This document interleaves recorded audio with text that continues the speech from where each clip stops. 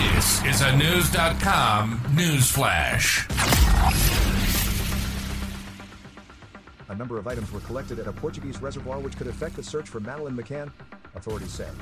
They add it's too soon to confirm that the discoveries actually will help find the missing British girl. But a statement Wednesday indicated one adult remains a focus of the case. The word that items were collected came from a German regional prosecutor. News has reported that the Germans recommended the search of the Barragem do Arade reservoir, which lasted for 3 days last week.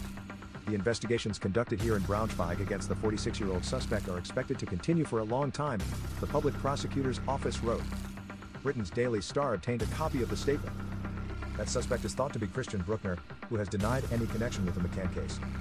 He reportedly visited the reservoir shortly after McCann vanished. Officers from Portugal, Britain, and Germany were involved in the search. BBC News noted they used heavy machinery and trained dogs.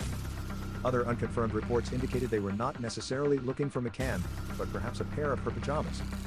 The search also may have focused on a gun and camcorder which were reported stolen from Bruckner's home.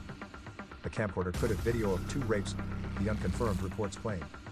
The Associated Press reported Bruckner is serving a 7-year sentence in a German prison for a 2005 rape of a 72-year-old woman in Portugal.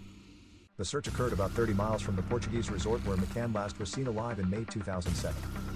McCann was 3 when she disappeared from a hotel room while her parents ate dinner with friends. Sightings of her have been reported as far away as Australia.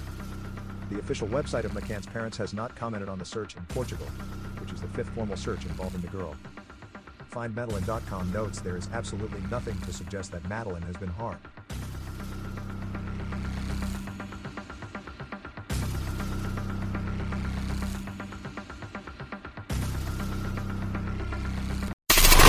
Knowledge. Unfiltered. News.com.